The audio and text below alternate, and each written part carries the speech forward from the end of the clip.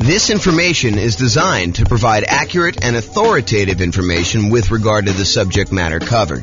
It is offered with the understanding that the presenters are not engaged in rendering legal, accounting, or other professional services. If legal advice or other expert advice is required, the services of a competent professional should be sought. Welcome to the West Palm Beach Real Estate Investing and Real Estate Financial Planning Podcast.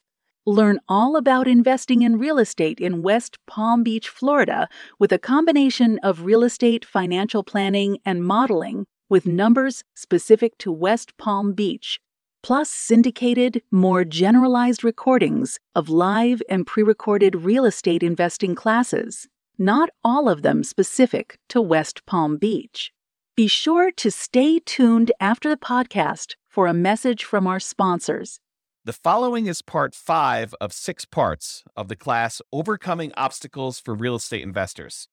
Be sure to check out other parts published as separate episodes. Now we're going to do finding what you're missing. So what's missing? So we already covered down payments, which sort of included reserves and closing costs as well. Now we're going to talk about finding deals, finding a dream team, finding partners, and finding tenants. All right, so finding deals. I mean, there's not a lot of stuff I can add to this, right? It's going to be a lot of master the obvious stuff. So finding deals inside the MLS, you can brute force all properties. So if you're really struggling to find a deal, look at every deal. Run the numbers on every deal. See if you can, make something work. Brute force analysis, do it. Take the time, go through all the stuff. Or if you're unwilling to do brute force, do better searches. Search for a wider range of fixer-upper terms. Look at things that might get you a lot of false positives, but might actually attract something for you. Like if you're looking for properties that could be good house hacking properties, so things with like walkout basements or second kitchens or things. We did a whole class on this and how to find those deals on the MLS. But if you go watch that, we go into a lot more detail. But basically the idea is be more broad in your search so that you can then narrow it down if you're willing to do that. That's all the stuff inside the MLS. Market to find motivated sellers. So if you can't find what you need inside the MLS, be willing to spend money in order to find deals outside the MLS. Put out marketing, and we did a whole separate class on marketing to find motivated sellers, like 2 hours on that. So go watch that to find sellers instead of just deals in the MLS. Because MLS is going to give you, in a lot of markets, it's going to cover about 90% or more of the properties that go up for sale in a year. But that still leaves 10% of properties that are being sold for sale by owner.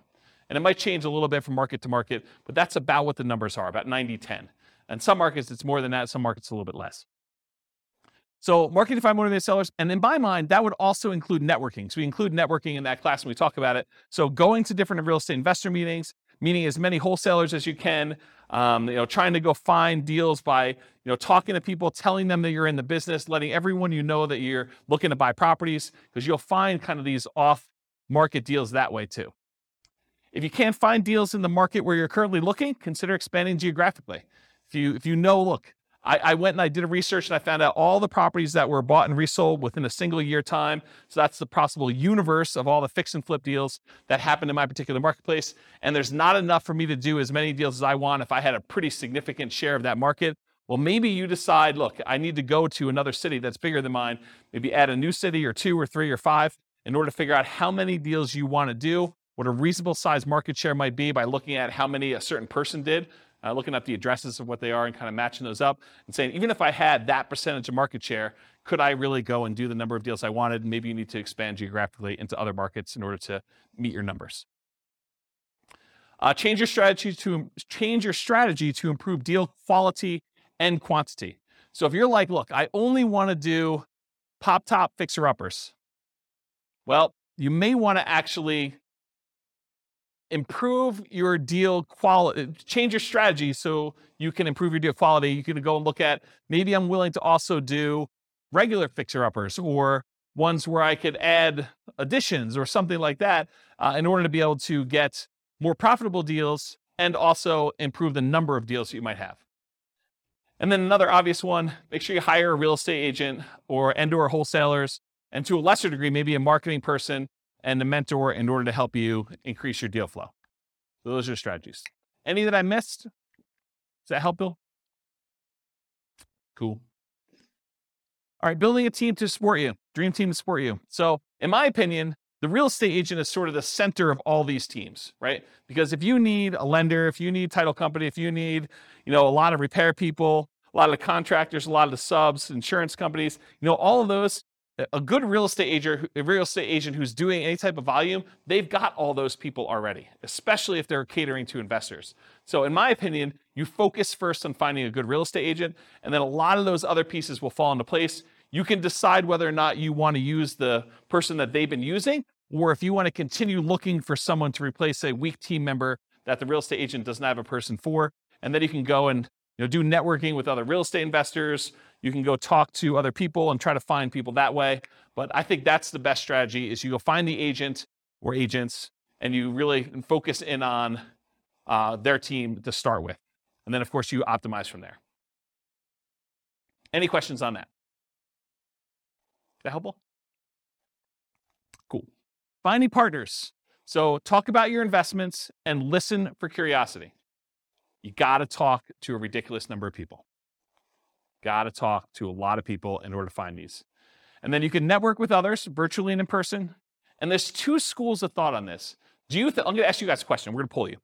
Do you think it's better to go to real estate investor club type meetings to look for real estate partners? Or do you think it's better to go to non-real estate investor club meetings in order to look for possible real estate investor partners?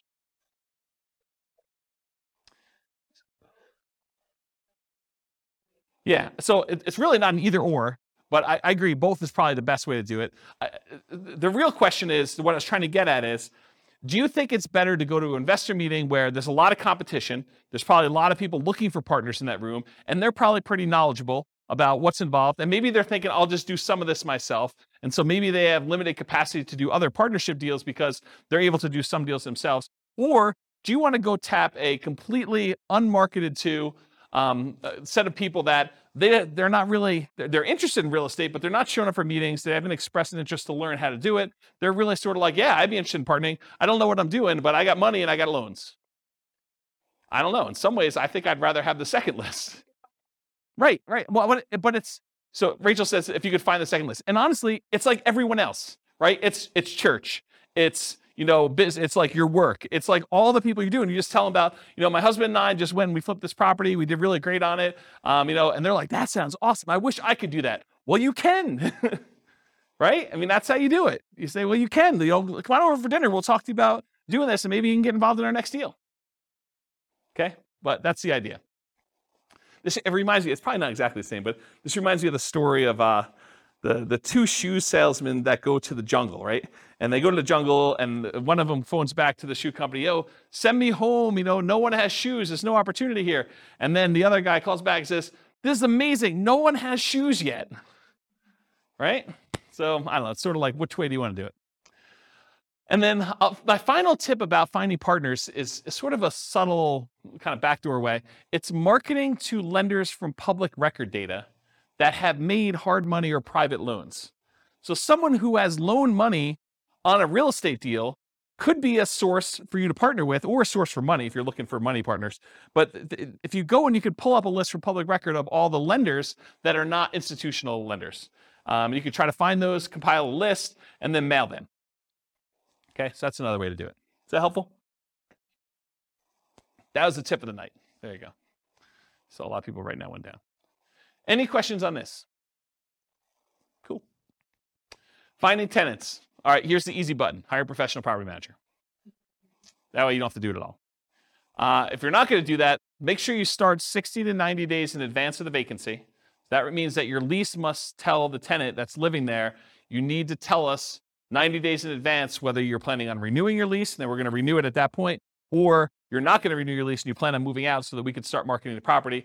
Make sure that your lease allows you to start marketing the property. Make sure you check that you can do this in your marketplace, but make sure that you're allowed to market the property early and that you have the permission in the lease written out so that you can go show the property to prospective tenants while the other tenant is still living there. So unless you have multiple vacancies, realize you're really only looking for one tenant. So you're not trying to find 100 people, you're trying to find one. And not everyone is looking every day. So make sure you have reasonable expectations going into this, that if you put up an ad and you don't get like 50 calls on day one, that's not the end of the world. Expect to spend money on marketing. I think a lot of folks they've gotten a little bit spoiled in a lot of marketplaces where you put up an ad on like Craigslist or Zillow or something like that, and you get 15 phone calls, and you find your tenant within a week. Yeah, I mean, it doesn't always work that way. There are markets where it's softer, where you have a surplus of rentals, and it takes some time to market properties. And sometimes you may need to market it hard and do more than just put up an ad and hope that the phone rings and kind of field phone calls. So expect to spend some money on marketing, maximize the marketing you can do all the stuff you can on the web, do signs at the property, in the yard if you can, like all those different things. Network with other local investors to find out what's working locally. So usually after an investor has filled their properties, they're really open to sharing. While they have a property for rent, they may not be super open to sharing. But once that property is filled and they've got no vacancy, they're happy to tell you where they're marketing. Assumes you have a great offering, so make sure you're doing all the stuff that you should be doing to the property. You can't try to rent a piece of crap and then tell me that you can't find tenants. Okay? And then once you have a good property and it's good exposure, you're doing all the marketing you're supposed to do, use inquiries, the number of calls you're getting, as feedback. If you put up an ad and you get no calls for a week, that's probably a sign that your price is probably a little bit too high for that property.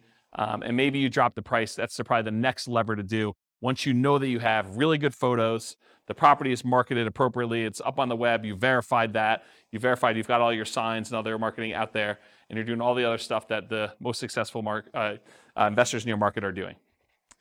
Any questions on this? Cool. This concludes part 5 of 6 on overcoming obstacles for real estate investors. Listen to the next episode, part 6 of 6, on inner game. With home prices up, mortgage interest rates up, and rents up, but not quite enough to counteract the higher prices and interest rates, cash flow on rental properties in West Palm Beach is harder than ever. Book a call with the Real Estate Financial Planner to apply our proprietary 88 strategies to improve cash flow on your rentals. See the show notes for a link to schedule your call and improve your cash flow today. If you're a real estate agent, lender, or professional in West Palm Beach that wants to help our real estate investor listeners, consider reaching out to learn about collaboration opportunities with this podcast. We'd love to add more value to our listeners by having you assist our investors buy, sell, and finance their real estate investments. See the show notes to schedule a call to discuss collaboration opportunities.